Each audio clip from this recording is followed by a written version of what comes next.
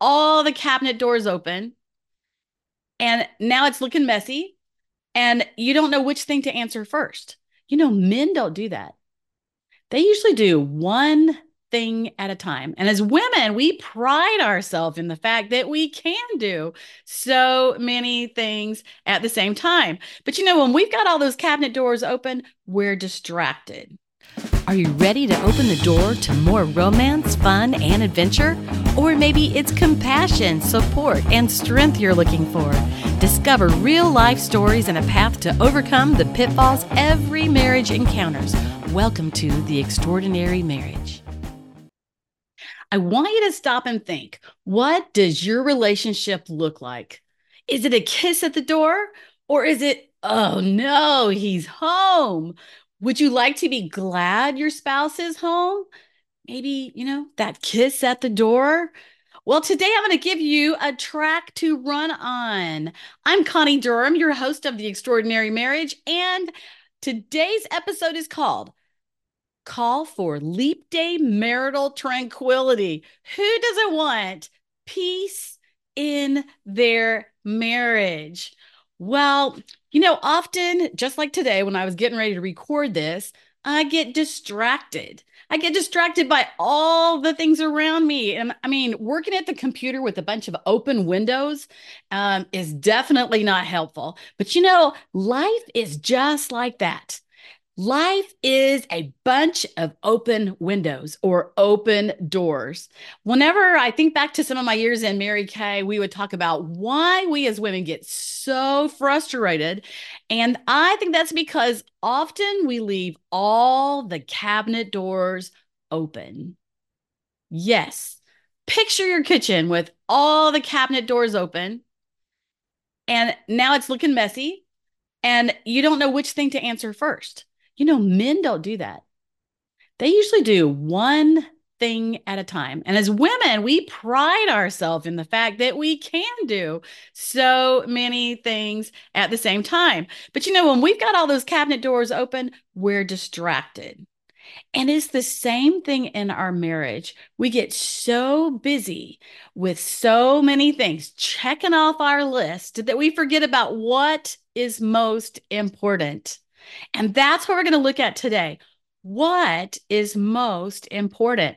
Now, I'm going to be using Stephen Covey's 7 habits, and I find those work for everything.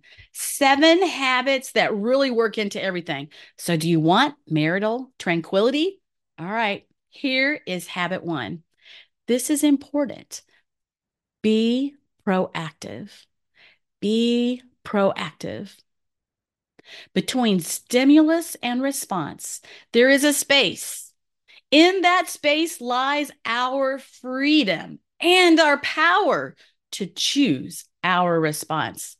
In our response lies our growth and, listen to it, our happiness. That's a quote from Stephen Covey, and it is so very true.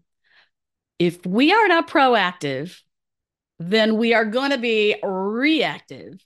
And when we're busy or we're stressed or there's a lot going on, we become reactive, don't we?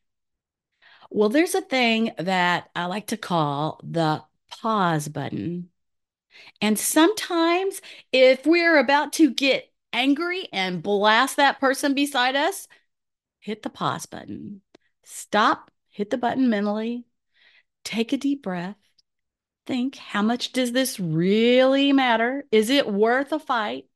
Or maybe it's the fact that we are so mad we just close up and we won't talk to our spouse. Is it really worth it? Do you know that sometimes, or many times, the thing that we're fussing and fighting about with our spouse it's really not that important. It's some little something. It's some little nothing. Or we've made a mountain out of a molehill. So the first thing is be proactive. By being proactive, you can keep a lot of junk from happening by learning to hit that pause button. The second thing is to begin with the end in mind. So often in our marriages, we plan everything out. We plan vacations.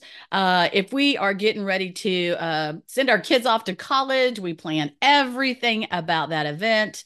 If you are getting ready to paint a room, you plan what color you're going to paint it, and uh, what all the decorations are going to be, and what major colors are going to be in that room. So why in the world do we not plan our life? Why in the world do we not plan what we want our marriage to look like? I know a lady, Debbie Slews, and she's on one of our episodes. She creates vision boards. When people are building a business, they'll often create a vision board for what they want their business to look like. It helps them get that visual and reminds them of where they want to go.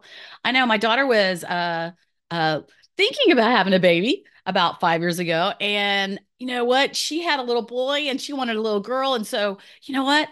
I put a cute little baby girl on my vision board. That was my life board. And, I had my business and stuff mostly on it, but that was important to me. I thought, oh, it'd be so great to have a boy and a girl. So I put a little picture of this cute little girl. And, I don't know how much power that has, but hey, I put it on there. I looked at it often, and she did get pregnant and she had a cute little baby girl. So, we want to have a vision for what we want in our life. We want to picture what we want. Otherwise, we just keep taking what we're going to get, right?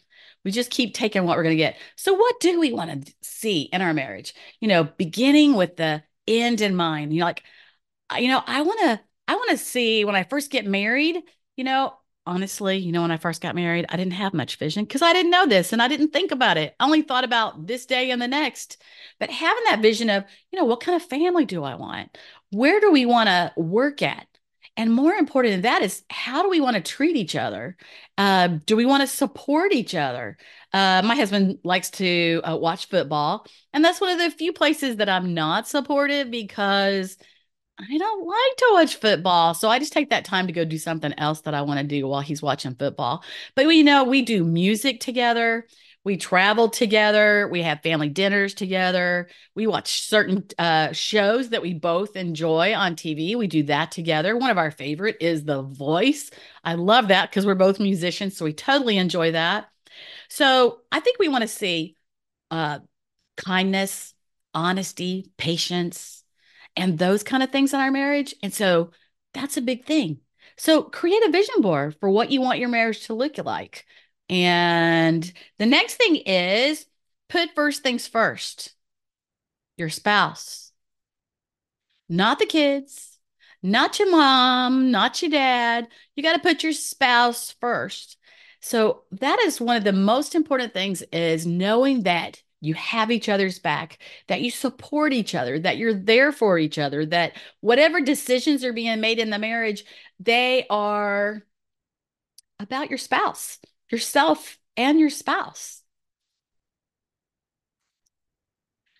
I want you to think of 3 ways as you're looking at that. 3 ways you could support your spouse. And you might be thinking, hey, they don't support me.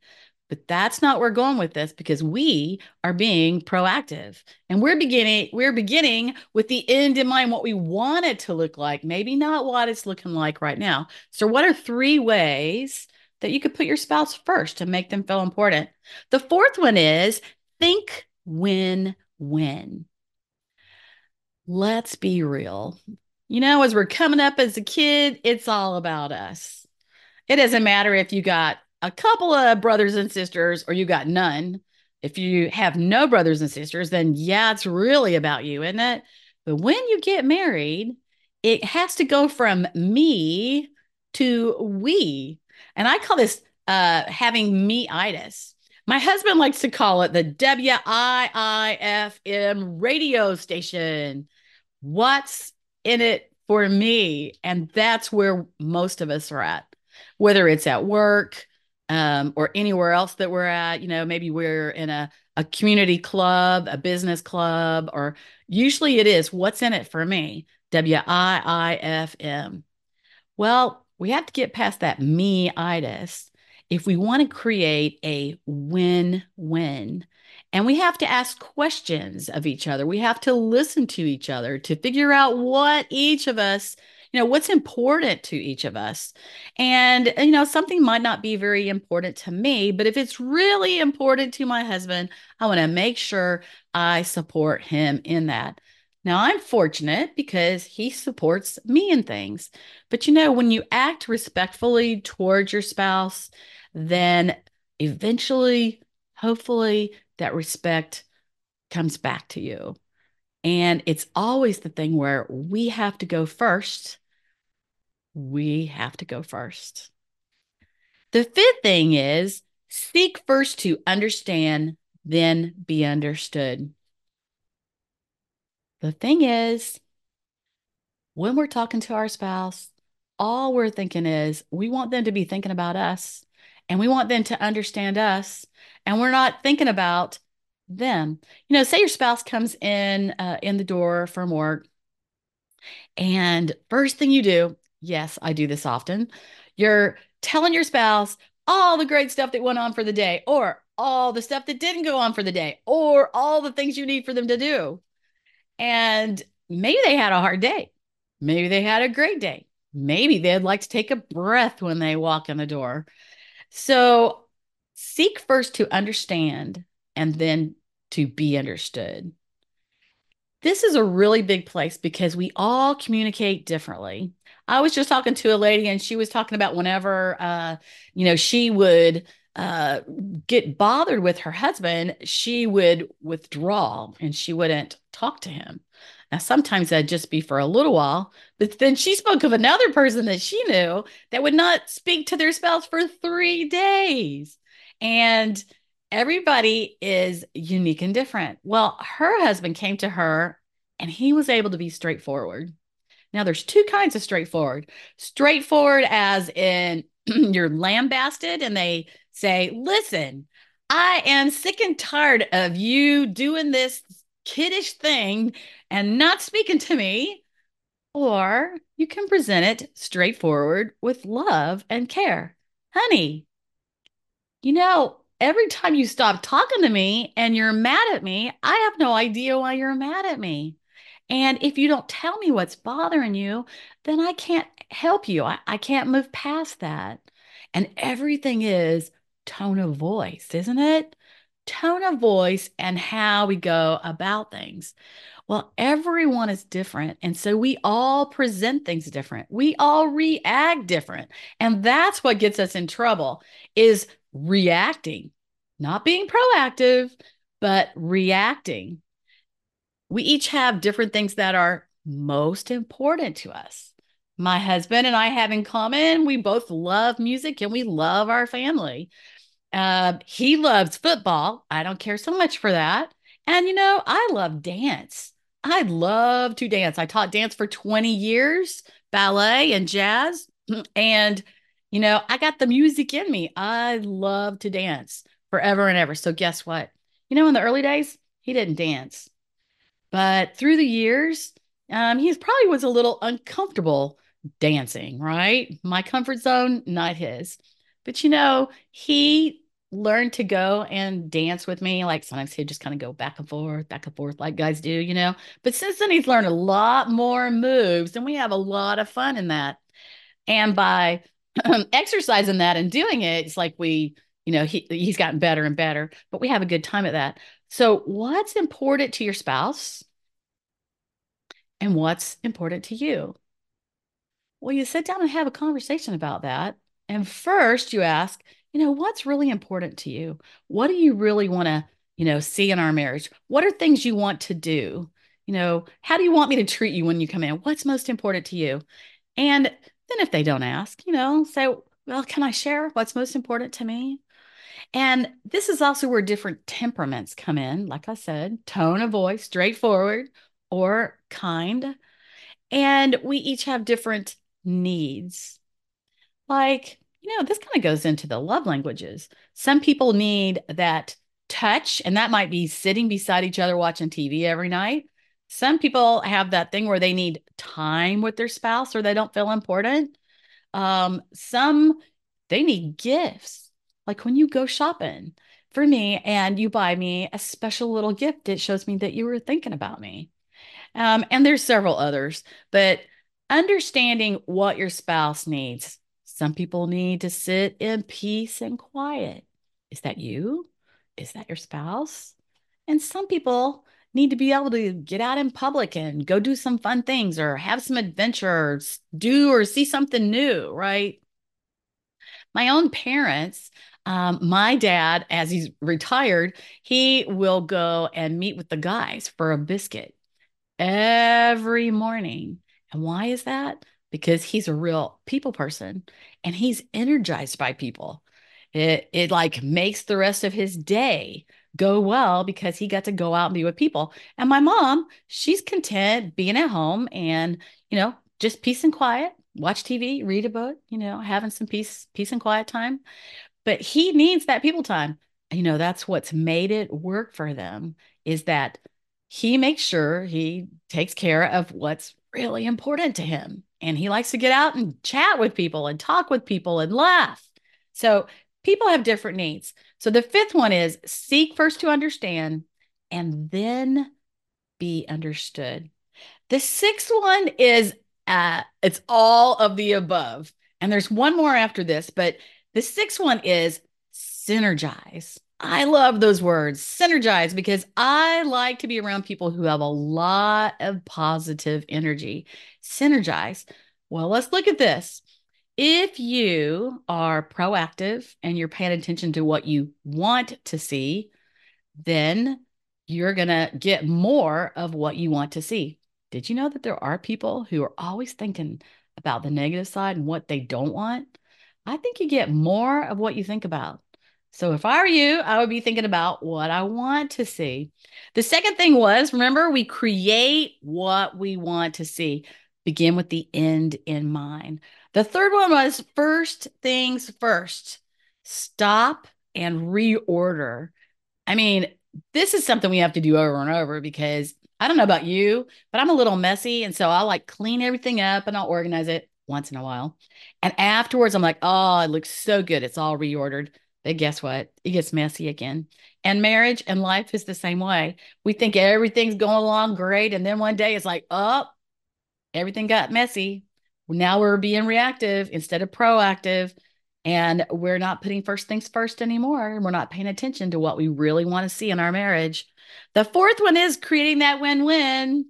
You win and I win. How can we go about this? How can we meet in the middle and both of us win? And fifth thing was we just did seek to understand how we are creating a positive energy and positive vibe and positive life. How are we doing that? And the seventh one, because now we're synergized, right? Because we're following all those things. The seventh one is to sharpen your saw. There was a story about a guy in the woods, and you might hear me tell this a few times because it's so important. There was a guy in the woods and he was cutting down a tree. And this man was walking through the woods and he heard some noise and he stopped to listen and he started watching the guy cutting down the tree.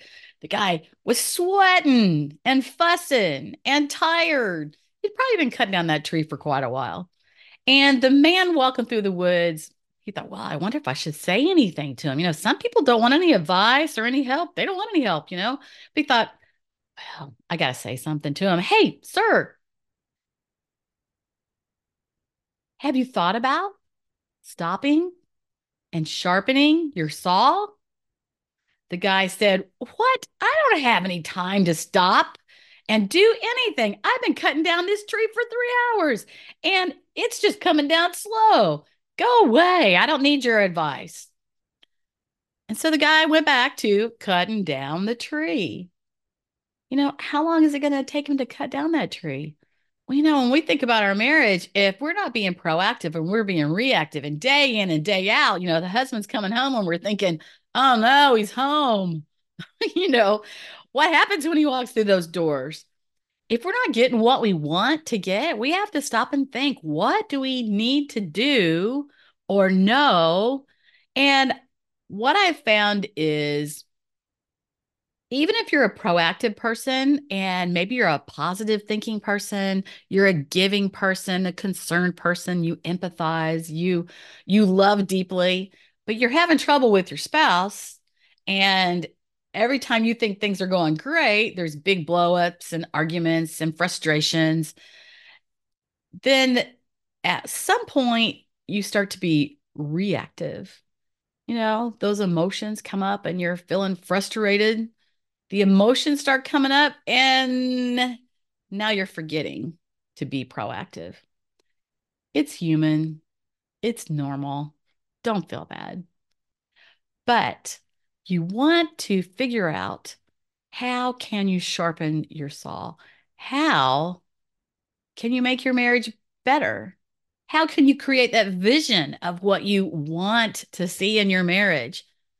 Well, one thing is you can create traditions, sit down together, talk about, what kind of traditions your husband's family had and what kind of traditions you have, and figure out how you want to blend those together to make your own traditions, because it doesn't have to be just like his family or just like yours. Find things that you like to do together, and know that there will be some things you don't do together. But find the things that you like to do together. Explore a little, have a little adventure. Go to seminars, learn online, read books, figure it out. So a year from now, it's Leap Day 2024. A year from now, there won't even be a day on the 29th of February, will there? But in a year from now, you don't want to be in the same place that you are now. If there's challenges, you know what? I have a gift for you, and it is called "Why Loving Couples Argue and Fight." It's an 8-minute recording and a PDF that shares some of the things to the point with you, but you want to listen to that 8-minute recording, because sometimes things are simpler than you think they are. They're simpler than you think they are. But if we keep doing the same things we've been doing, we'll keep getting the same things we've been getting. And if you want to make a change and you want to make a difference in your marriage, you want your life to be different or better, things might not even be too bad, but you do have a few disagreements. Well, it's up to you. You have the power to do something about it. So go to the extraordinary marriage slash, the extraordinarymarriage.com/podcast, and find this episode, Leap Day. Leap Day. Let me look back at the beginning name here. Call for Leap Day Marital Tranquility. And if you want more tranquility in your marriage, grab Why Loving Couples Argue and Fight. You will surely find out 5 reasons that they fight, and you probably haven't really thought about it because we're always being reactive instead of being proactive. You'll find that on the podcast on this episode. Thank you for listening. I'm Connie Durham, your host, and I hope you'll join me next week for the Extraordinary Marriage Podcast. If you've been encouraged today, please hit subscribe and help me spread the word by sharing with your friends. You'll find show notes and how you can connect with today's guest at theextraordinarymarriage.com. Get ready to uncover the best-kept secrets of happy, healthy marriages and gain the power of understanding how you and your spouse think, act, and respond differently. Learn more about the unique communication secrets for marriage at theextraordinarymarriage.com. This is your host, Connie Durham, and I'll see you next week.